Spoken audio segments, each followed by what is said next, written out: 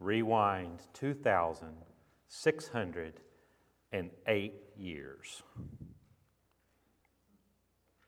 While Jerusalem was being destroyed by the Babylonians in 587 to 586 BC, Jeremiah wrote this song that includes these verses.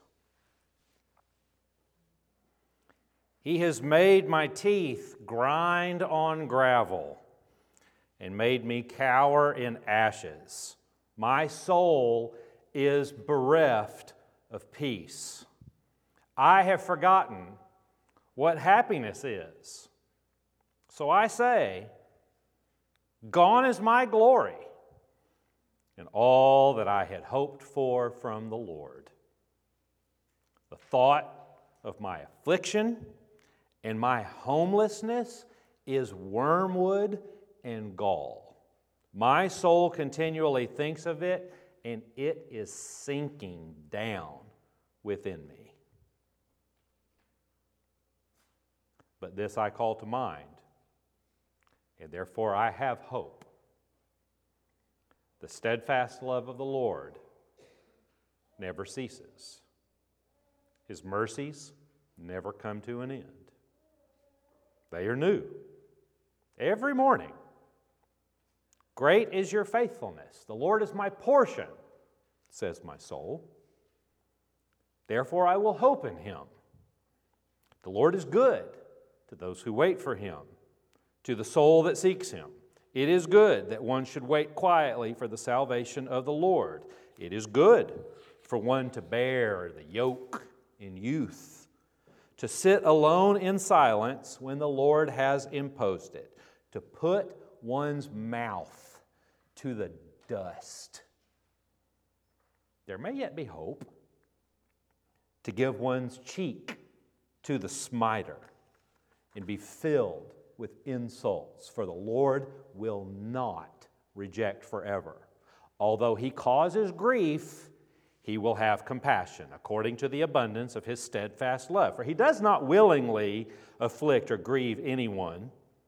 When the prisoners of the land are crushed underfoot, when human rights are perverted in the presence of the Most High, when one's case is subverted, does not the Lord see it?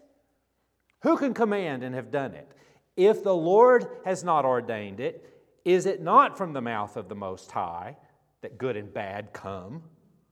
Why should any who draw breath complain about the punishment of their sins? Let us test and examine our ways and return to the Lord. Let us lift up our hearts as well as our hands to God in heaven.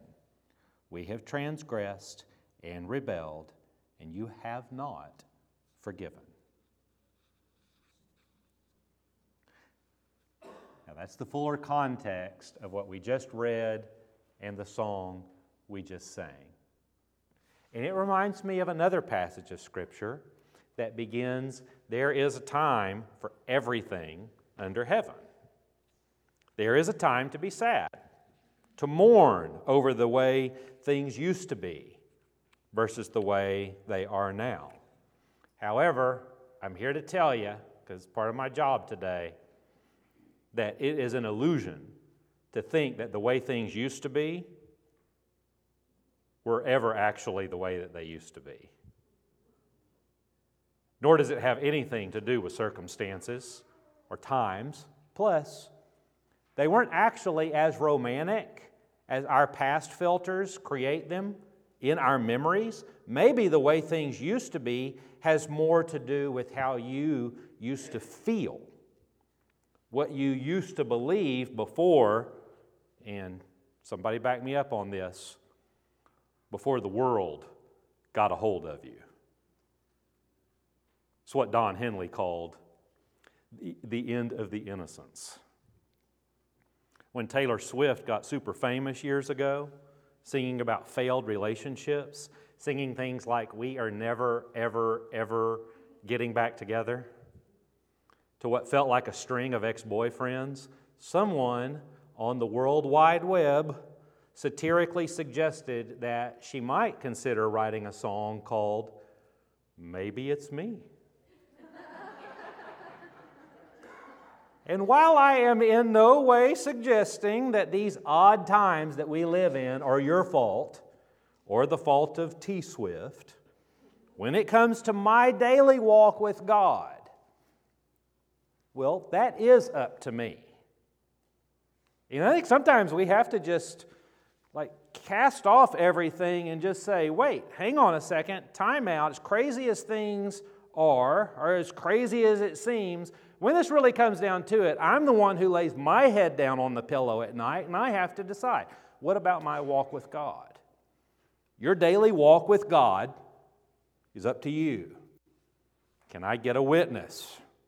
All three of the books of the Bible that we know as Zephaniah, we started with this morning, Jeremiah, and Lamentations were written during the time when everything completely fell apart in Jerusalem. And that's not a metaphor, that's not an exaggeration. I mean, literally, everything fell apart at the hands of the Babylonians in Jerusalem. It was the end of things. Flags were lowered, doors were shuttered, contracts were signed, and that was it. When Zephaniah warned Jerusalem of Babylon's marching footsteps growing closer and closer, the exile was imminent. He said such things, but then, you know what Zephaniah did? He tacked on one promise of God. Right at the very end, at 3:20 of 3 chapters of it's basically depressing to read Zephaniah. But one verse at the very end of Zephaniah, you know what God says in 3:20? I will bring you home. And there are some times when one verse at the very end is enough to sustain you for a lifetime. And you know how we will be able to tell that God is back in charge again? I know God's always in charge, but you know what I mean, right? The way it feels. You know how we're going to be able to tell? According to Zephaniah, here's what Zephaniah says. Our speech will be pure again. Now, all you got to do is look around and say, well, it isn't pure now. Well, it will be again. That's the promise. That's what sustains us. Our focus will be on the name of the Lord, and all will be in one accord. But first comes the end, before this new beginning. This is nothing new. It may feel like this is new these days, but only because we are in the middle of it. But the truth is, at the risk of sounding melodramatic, we face these endings all the time, and we have been for years. This is nothing new. We face these endings all the time. You finish high school, college, things change, you move, you retire, and on and on and on. And during those times when things come to an end, it is important to grieve if you need to grieve.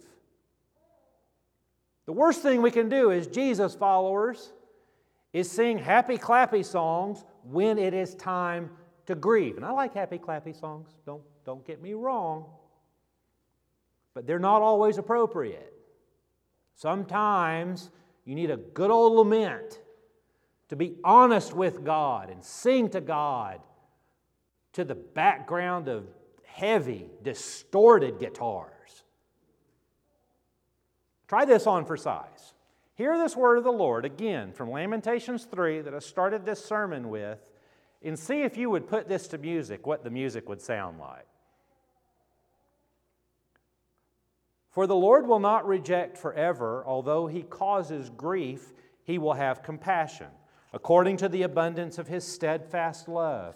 for he does not willingly afflict or grieve anyone. When all the prisoners of the land are crushed underfoot, when human rights are perverted in the presence of the Most High, when one's cause is subverted, does not the Lord see it? Anybody want to put that to music? First of all, if you set that to music, it would not be a lilting piano. It would be distorted guitars and heavy drums, just saying. Second, and this is where you and I come in during this confusing year of our Lord 2022, that verse in that song from Lamentations 3 is filled with one main ingredient. You know what it is? Contradiction. Here's direct quotes. I'm going to just read direct quotes. You ready? Although he causes grief, he does not willingly afflict or grieve anyone. The abundance of his steadfast love, human rights are perverted in the presence of the Most High, does not the Lord see it? Okay, because third, contradiction is a mark of poetry. Poetry is very comfortable with contradiction. And you know why? Because poetry reflects real life.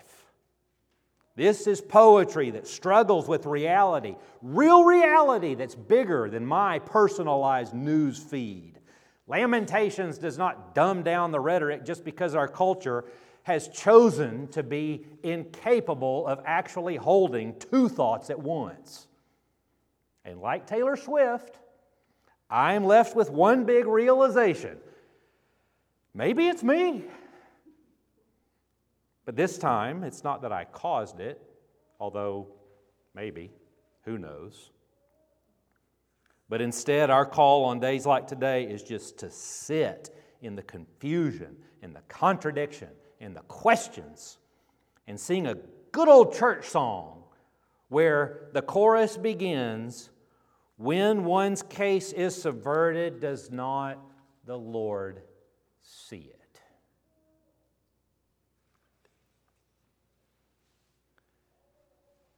Now, let's take a deep breath.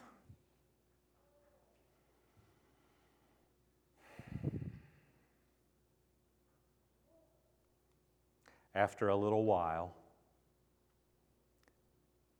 when the exiles had been captives, oppressed prisoners in Babylon, Jeremiah wrote them a letter. Jeremiah wrote to teach them, to assure them that the wicked will completely come to an end and no one will ever oppress you or harm you or abuse you ever again. If you have ever been held captive, emotionally or physically, if you have ever been taken advantage of, this is God's way of saying that a time is coming, and it is coming soon, when that will no longer be a part of our experience. And that, right there, is the new creation that keeps us going. It's like this promise from Romans 8 that we've been proclaiming during this whole series. For I am convinced that neither death nor life, nor angels nor rulers, nor things present, nor things to come, nor powers, nor height, nor depth, nor anything else in all creation will be able to separate us from the love of God in Christ Jesus our Lord. Because no matter where you go, God is waiting there for you, waiting for us, fulfilling a promise to a remnant of people who keep saying yes to God, who will never separate us from the love of God that we know in Christ Jesus. Can I get a witness? And that is why I'm inviting all of us to sing the songs today that especially proclaim the letter to the exiles from a prophet named Jeremiah. Jeremiah came in at the end. You ever feel that way? Like you came in at the end of things? You know who else felt that way? Jeremiah. And everyone he talked to, and especially when he wrote them this letter. Not the whole book of Jeremiah. I'm talking about do you know about the letter of Jeremiah to the exiles? If you don't, you're in for a treat. By the time Jeremiah arrived on the scene, everyone in the neighborhood had a whitewashed picket fence, a Buick in the driveway. 2 kids lived upstairs. Dad wore a tie, and Mom wore pearls. But Jeremiah came to remind them that all those lovely things are not the things of God, but rather they're our little comforts that are going to be 100% meaningless when tomorrow morning we all wake up in exile in Babylon. Because I assure you, we will. But do you know what will never, ever be meaningless? It doesn't matter if we're upstairs in the air conditioning in Jerusalem or we are by the rivers of Babylon. One thing is never going to change. That nothing will never, ever, ever be able to separate us from the love of God that is in Christ Jesus. Amen. Now, you can choose to believe that, or maybe you won't. My job today is just to show you a promise. But it's a little more than that. It's also to bear witness, to tell you not only that you can believe it, but I think you should. I think you should believe it. And this is where Jeremiah's letter comes in. And it comes in not at the end of things, but after the end had already come. People woke up in Babylon. I don't know, y'all. But sometimes I think we're already there. I think we're already in exile. Either way, Jeremiah's letter to a hopeful remnant rings truer now than it has for generations. Because depending on where you are, these things ring true every day.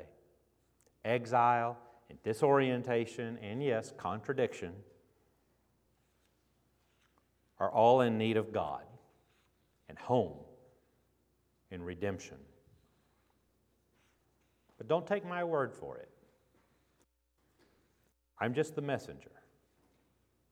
See for yourself.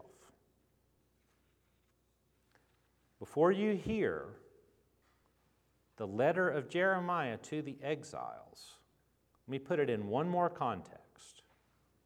Before you hear this, let me encourage you not to hear some other things. Don't listen to your TV. Don't listen to hate-filled podcasts.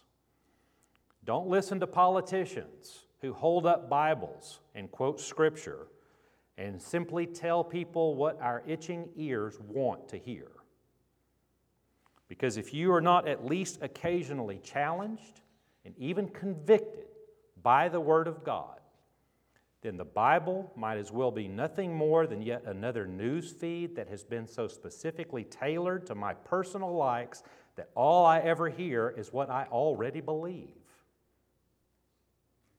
But the wonderful, awesome, good news of Jeremiah's letter to the exiles in Jeremiah 29 is that the people, even in exile, even when they are in Babylon, are told by God to keep on living.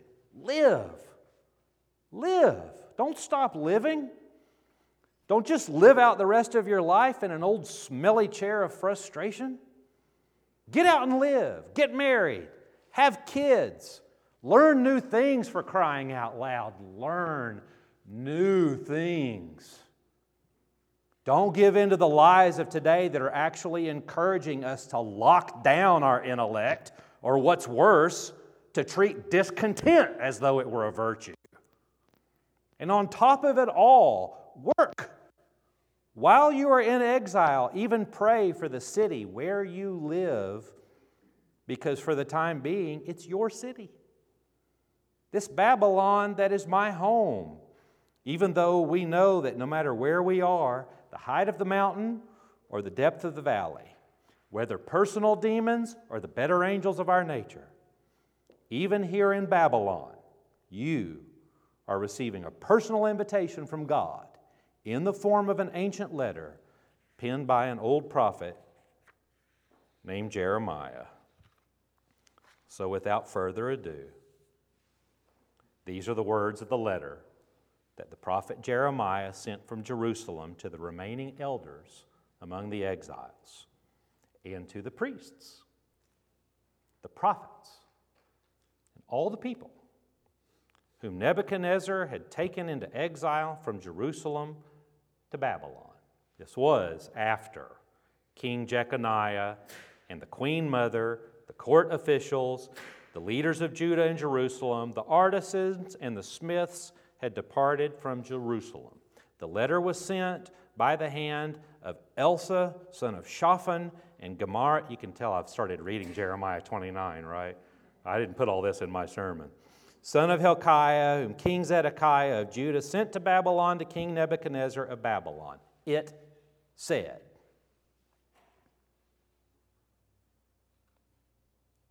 "Thus says the Lord of hosts, the God of Israel, to all the exiles whom I have sent into exile from Jerusalem to Babylon. Build houses and live in them. Plant gardens and eat what they produce. Take wives and have sons and daughters. Take wives for your sons and give your daughters in marriage, that they may bear sons and daughters. Multiply there and do not decrease. But seek the welfare of the city where I have sent you into exile, and pray to the Lord on its behalf, for in its welfare you will find your welfare. For thus says the Lord of hosts, the God of Israel, do not let the prophets and the diviners who are among you deceive you, and do not listen to the dreams that they dream. For it is a lie that they are prophesying to you in my name. I did not send them, says the Lord. For thus says the Lord, only when Babylon's 70 years are completed will I visit you, and I will fulfill to you my promise and bring you back to this place. For surely I know the plans I have for you, says the Lord, plans for your welfare and not for harm, to give you a future with hope. Then, when you call upon me and come and pray to me, I will hear you. When you search for me, you will find me. If you seek me with all of your heart, I will let you find me, says the Lord, and I will restore your fortunes and gather you from all the nations and all the places where I have driven you, says the Lord, and I will bring you back to the place from which I sent you into exile. In order to survive in this world, I have to believe that God will never, ever, ever leave us nor forsake us. Even if at times it feels like we are in the middle of a 70 years era, much like the original recipients of this letter. So I have to believe. But you have to decide for yourself. If I can be of any help, though, I will tell you that it is going to be a better choice for you to live, to thrive, to walk with God, even in exile. But that's up to you. My hope, my prayer, is that everyone within earshot of Jeremiah's old letter this morning will speak right now, will send forth a cascade of amens whenever I offer this simple invitation. Can I get a witness?